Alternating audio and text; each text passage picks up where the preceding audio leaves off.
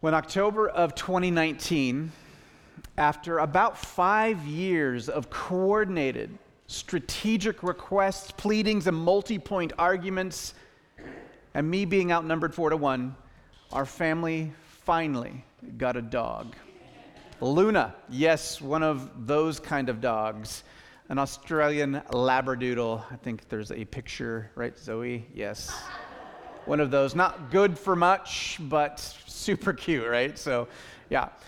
For many years, my family talked about getting a dog and begged me to get a dog. They researched, they looked online, they had ideas about what getting a dog would be like. Things like, just imagine, Dad, endless snuggles, a joyful companion, a trusty friend. Oh, and Luna's all of those things. Like, she's really great. I think she might even like me the most. But there's more. In order to get Luna, thank you, Zoe. That's so distracting because she's way cuter than the sermon. In order to be prepared for getting Luna, we had to build a fence. I had to build a fence. We had to buy some new shoes and now have some new couches because puppy phase. I still need to replace some trim in the house where Luna needed to gnaw on it for some apparent reason. We had to figure out a walking schedule and feeding routines and coverage when we were at weekend soccer games, since all of our kids play soccer and we like to ski, and now they wanted a dog on top of that. And none of us regret having Luna. She's really great. Did I say that already? She's super cute. But we had to prepare, and we still have to adjust our lives in order to live with Luna.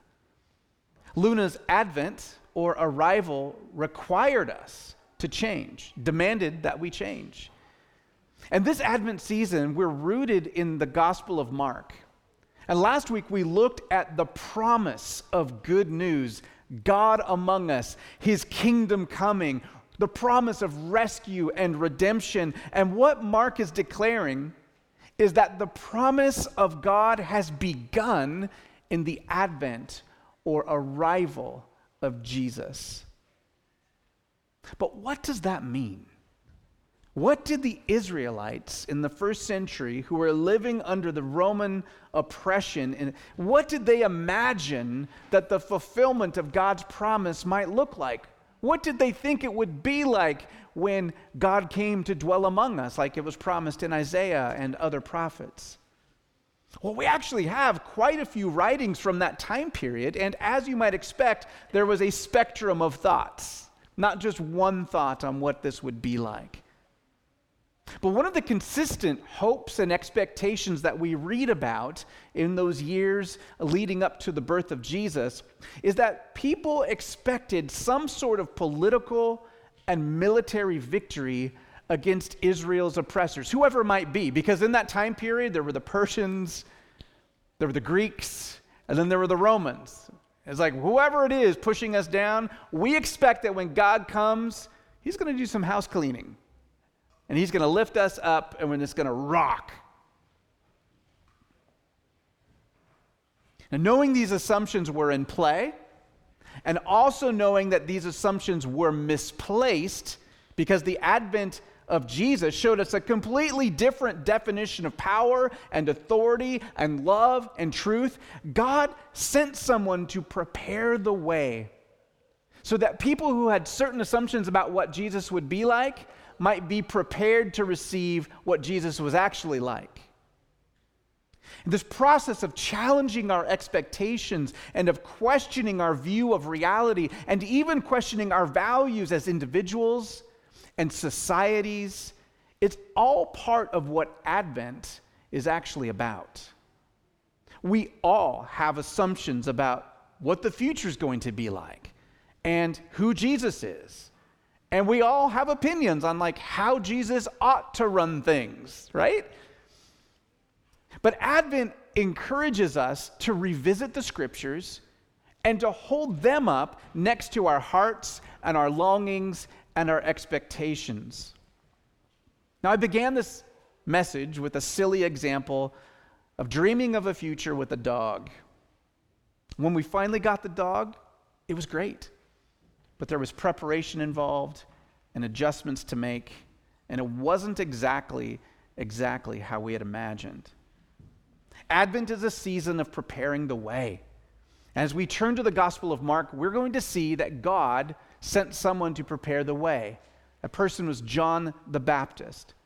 We're going to be focusing on Mark chapter 1, just 2 verses, verses 4 and 5. But I'm just going to read the verses 1 through 5 so you get the context. And if you weren't here last week, you kind of get the fullness of the text. And here's how it goes. We have this passage about John the Baptist preaching in the wilderness and baptizing people. And so I'm going to grab my Bible, which is down here. I'm going to read it. This is Mark 1, 1 through 5. The beginning of the gospel. Remember last year we learned that word means good news. So the beginning of the good news of Jesus the Christ, the Son of God. As it is written in Isaiah the prophet, behold, I send my messenger ahead of you who will prepare your way. The voice of one crying in the wilderness, make ready the way of the Lord. Make his path straight. Now, John the Baptist appeared in the wilderness, preaching a baptism of repentance for the forgiveness of sins. And all the country of Judea was going out to him, and all the people of Jerusalem, and they were being baptized by him in the Jordan River, confessing their sins. So we have this passage about John showing up in the wilderness, preaching and baptizing, calling people to repentance.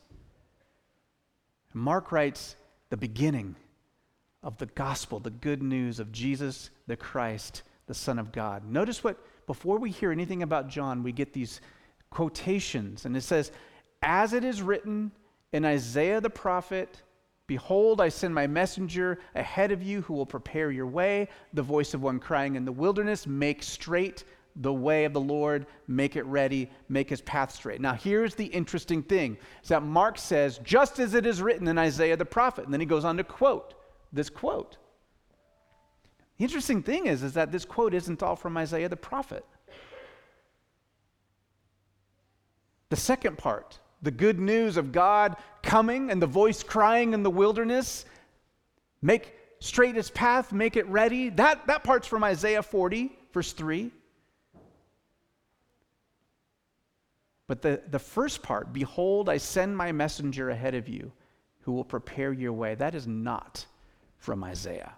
In fact, you already heard that read today because it was from our scripture reading, which was from the prophet Malachi. So what is going on here? Did Mark misquote his prophets? Did he get mixed up? Is this a mistake? I don't think so. Mark, like all Jewish people over the age of 13, had his Torah memorized and knew his prophets. I don't think Mark made the mistake. He knows that his quote is not all from Isaiah, and he knows that his original audience knew that it all wasn't from Isaiah. And what this is an old-fashioned rhetorical device. By adding different words to his quotes, he's emphasizing them. By not getting them wrong, he's just quoting something else for emphasis. It's kind of like dad songs. At least that's what I do, is I take a tune that my kids know and then I add my own words, and it becomes a mind worm for them because they know that that's the wrong word, and dad thinks he's being funny. But anyway, so Mark is doing something similar, and other people that wrote in the first century and earlier often use this kind of rhetorical device. I'm quoting Isaiah, you know the tune, but you know that that's not from that tune. So now it's standing out and bugging me because it's from Malachi. What does that mean? Well, why does he do this? Because by mixing Isaiah 40 and Malachi, you get a more holistic picture of what about to come. Isaiah 40 is all about the good news that God has promised to come and rescue. And Malachi is also about God coming, but it includes a warning. God is not, basically what Malachi is saying is, God is not your kindly grandfather when he shows up, with a cane and he's got candy for all the kids and everything's fine. Overlooks everything, just like, oh, your parents will deal with discipline. We'll just, hang out over here. Yes, I've got more candy. That's not, the Malachi's saying like, yeah, God's not like that. And so God is kind and good, but he's also the God of the universe. Like, he's holy and he's just. He's full of love, and because he's full of love, like, love can't overlook injustice. Like, if you love someone and they're being oppressed or bullied or beat up, like, you don't just like, that's fine. Like, you want to rescue and you want to put things right. That's this love that God has, and that's part of the promise of him coming, is to put things right. So Malachi speaks of a forerunner, a messenger, like a prophet, who will come and prepare the people's hearts for the arrival of God. Now, here's an interesting thing. In that time period, when a king would come and visit people, like, let's say there's a new king in Washington State, and the king was going to come to Bellingham in the first century, like, whatever. Imagine with me. What people would do is they would clean the streets.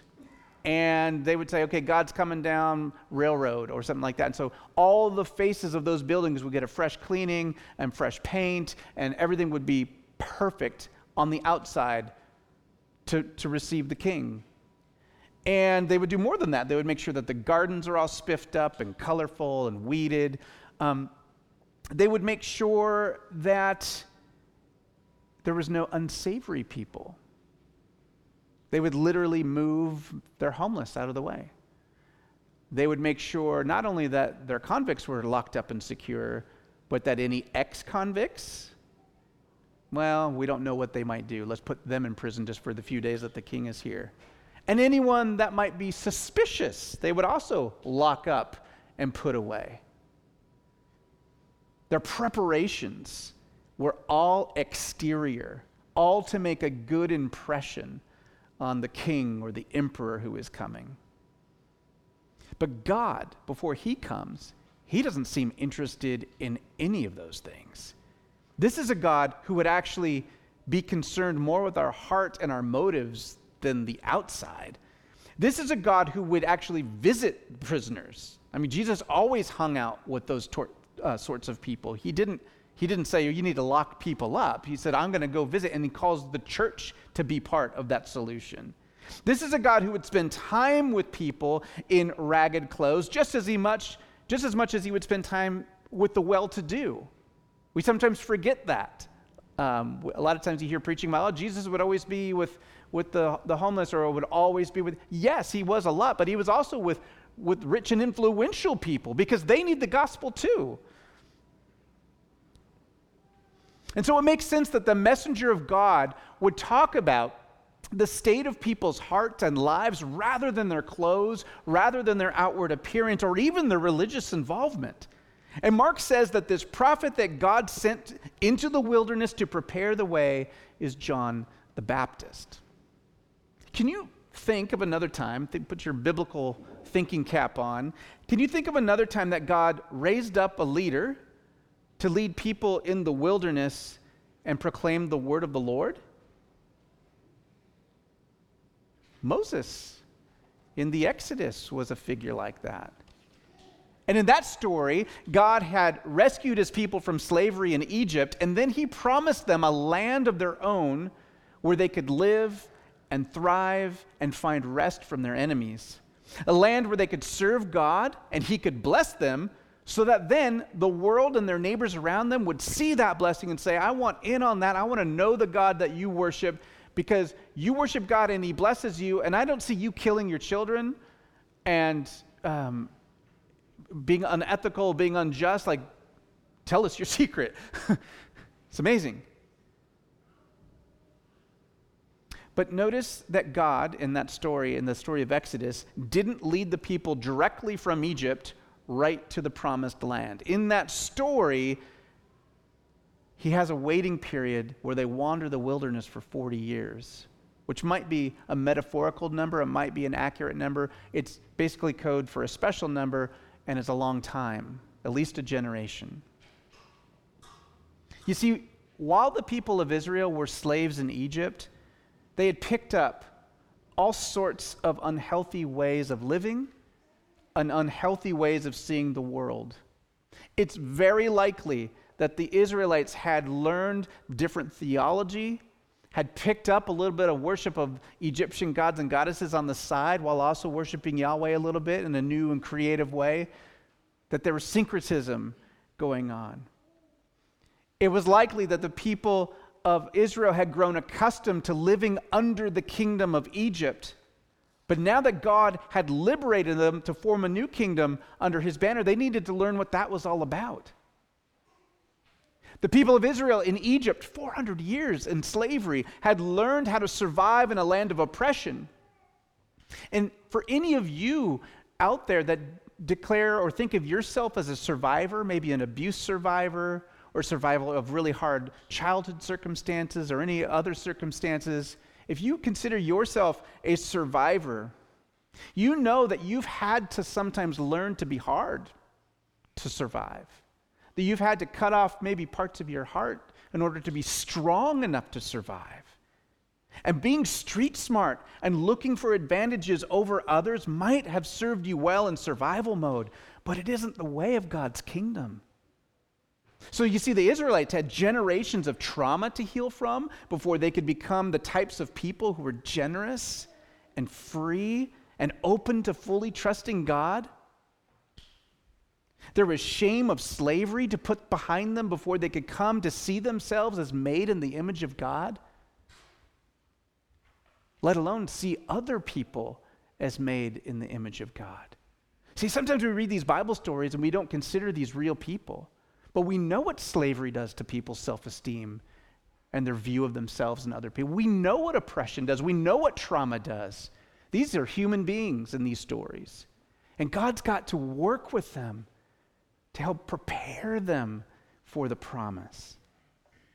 And so God prepares them by sending them into the wilderness, to the desert, where they're stripped of the trappings of Egypt, where they had to rely on God literally for their food and water. It was in the wilderness that they were confronted with their own sin, their own tendency to rebel. It was in the wilderness where they learned about Yahweh and his particular character and his particular ways that he wants humans to love each other and to love him. They learned his particular ways that he wants human societies to form that are centered on God and his way of being human. And so you can see a pattern here, right? God's promise of a new land, and then he sends them into the wilderness with the prophet Moses, who will help prepare them to enter this new promise. And a generation later, when the Israelites were coming out of the wilderness, they're about ready to enter into the promised land. They had another leader in the wilderness named Joshua. And do you remember what river they crossed to enter the promised land? Starts with a J. The Jordan River, that's right. Okay, let's put these pieces together. And so now Mark is talking about another promise, a bigger promise than promised land. He's talking about God coming to dwell with human beings on earth.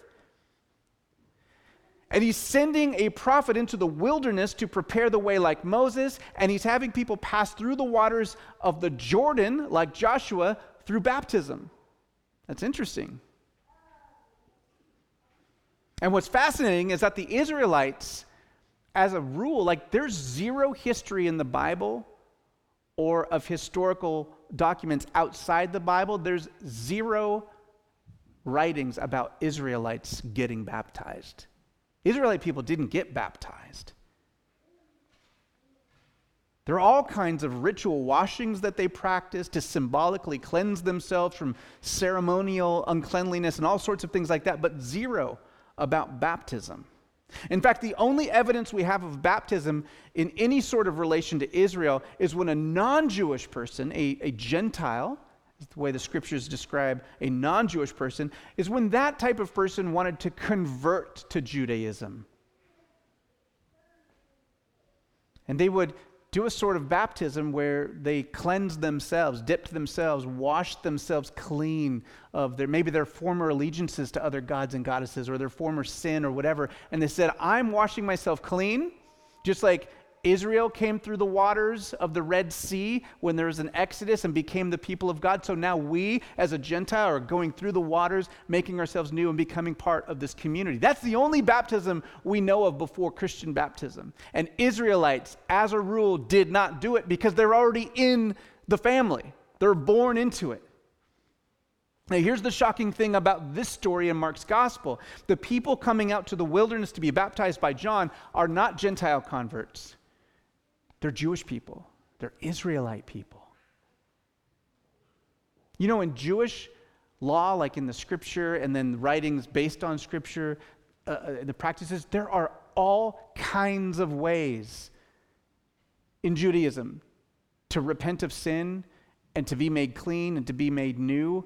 There were prayers and sacrifices one could make and special days where priests made sacrifices on behalf of the community or individuals. There's a whole system set up to enact forgiveness of sin when people repented. That was there. But what Mark is describing is something so significant, something so new and significant is going on that it required a new practice. And not just a new practice, but a new practice connected to the old story of God. Mark and Jesus and this whole thing is not saying like, throw out the old stuff because there's something new's happening. But he's saying this new thing is happening and it's deeply connected to everything that's happened before. It's one story. Which is why, if you were wondering, at least in this congregation, almost every fall I make an effort to always be preaching through the Hebrew Scriptures. Because even though we're New Testament, we're on this side of the cross and the resurrection, we are rooted in the whole story.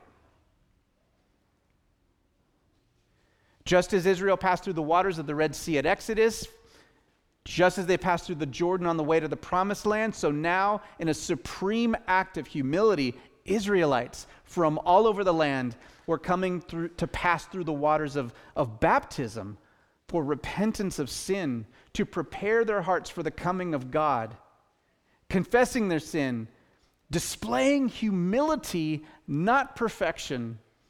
That's what God wants. I don't know what you've been told. He doesn't care so much. I don't want to say he doesn't care. He's not judging us based on our behavior or our track record. It's our approach to him. It's our humility. If we are prideful and demanding, I don't know that God can work too much with that. But if we are humble and honest about where we're at, God can work a whole lot with us. And here what we see are not perfect people coming to be baptized, but people humbling themselves. As we consider that Advent is a time of preparation, both to celebrate the arrival of Jesus, but also to anticipate his return, we would be wise to consider the state of our hearts. In Mark's story, it was the people of Israel, the ones who were supposed to be closest to God, the one that had access to the scriptures and the prophets and all of the religious stuff that you could do. It was those people who were the first to come out and confess and be baptized. I don't know everyone in this room, but most of us, as I look around, most of us in this room are part of a church, part of this church. And many of us have been baptized. Many read their Bibles on some sort of regular basis, right? Like we have access to the story of God. And in worship, which you're here right now, and most of you have been to worship before, you are hearing the Word of God, you're singing about the Word of God, you're involved in prayer and sacraments. Like we are the insider people. But that doesn't mean we're exempt from preparing for Jesus. Advent isn't so much about preparing for like a quick adjustment in our behavior. I think that's a lie that we often tell ourselves, like, I'm pretty good. I just need a little help. Like if I just could figure out this one bad habit or this one attitude, I'm pretty much there, but I just need a little tweak, a little self-help, a little whatever it is, a little encouragement. That's not what Advent is about. Advent is about recognizing that the way of Jesus, what the scriptures call the kingdom of God, it's like a completely different way of living. That's quite a shock to the system. God's kingdom comes with like a whole economy. And when I say that word, I don't just mean dollars and cents economy. I'm talking about like an atmosphere, like a way of being. It's a way of operating that is inherently in opposition to many of the structures and customs and ways of thinking that many of us, me included, just accept as like, that's just the world we live in. That's how I navigate this place. The attitudes and assumptions put forth by like our culture about things like power and sex and money and integrity when it's good for us, but not necessarily, if it's not. Things like nationalism and violence, attitudes about marriage, acceptance of greed, these things simply will not fit in the kingdom economy when it comes in its fullness at Jesus' second advent. Now, I used the illustration of getting a dog earlier and how the good news of Luna's arrival required a change in thinking and behavior and practice, right? I'm not equating getting a dog to God's kingdom, by the way. But the kingdom of God breaking in is more than just kind of a one point of change in our lives. It's like a whole system. Advent causes us to look closely at how we think and what assumptions we might carry about the world, and then to see if it still makes sense, these assumptions that I have about the world and how it works, do they make sense in light of who Jesus is and what his kingdom will be? Rather than looking at it about getting a dog, it might be helpful to look at it as a sense of just what's in the air or the atmosphere. So you might say, I've not lived in Bellingham my whole life, but I'm from Western Washington, and one thing that's almost like clockwork is I know I can pull out my long sleeve stuff and like long pants when I want to. Oh, actually, before 25, there was just shorts, like year round. But anyway, in October is the month that you typically do that, and I've got my routine where I kind of put the garden to bed, and I take the outside furniture, and I sort of stow it because it's going to be October. It's going to be wet and raining. And you can say, like, that's just how it is in Bellingham. Like, October's when you do that until this year. And the first few weeks, it was like 80 degrees during the daytime. And you could be one of those people who say, like, well, it's October. And I'm going to wear my puffy coat, and I'm going to wear it because I've been waiting to wear my new flannel, and I'm going to wear it. Well, you could do that, but you're not living in the new reality that it's 80 degrees today, and you're going to be really hot and uncomfortable. And in a way, that's sort of what the kingdom of God is going to be like. It's going to be a new reality where the old ways of kind of navigating our life you could try, it just won't fit anymore. And what John is doing, and what Advent is about for us who are on a different side of this equation than John was, is how am I getting acclimatized now to being a generous person, to being one who would actually lay down maybe my reputation to not be right in order to give grace to someone else, to not take an advantage over someone when no one else would know, when no one else is looking. I could fudge this tax return, or I could, make a little on the side. How would it look to start living in the new reality now before it actually comes upon us? That's what it's called to be, the church between Jesus' first advent and his second.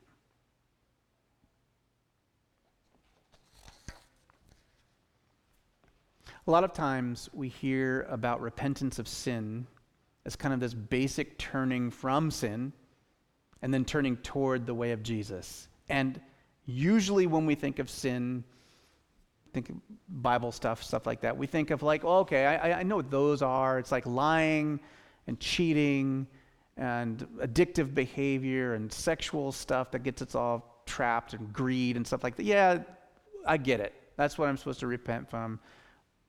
I'm not saying you're not. Like those are things that trip me up, and so we got to figure out how to navigate those things, right? But I want us to remember that the good news of Advent is that Jesus came and died to wash us clean of those things, not to merely change our behavior. He didn't send John to make people perfect so that they would somehow be good enough to be ready enough for God to come. Do you understand that? Like, Advent isn't about you getting perfect enough to like, okay, now I deserve to celebrate Christmas, or now I'm going to be ready for Jesus to come back.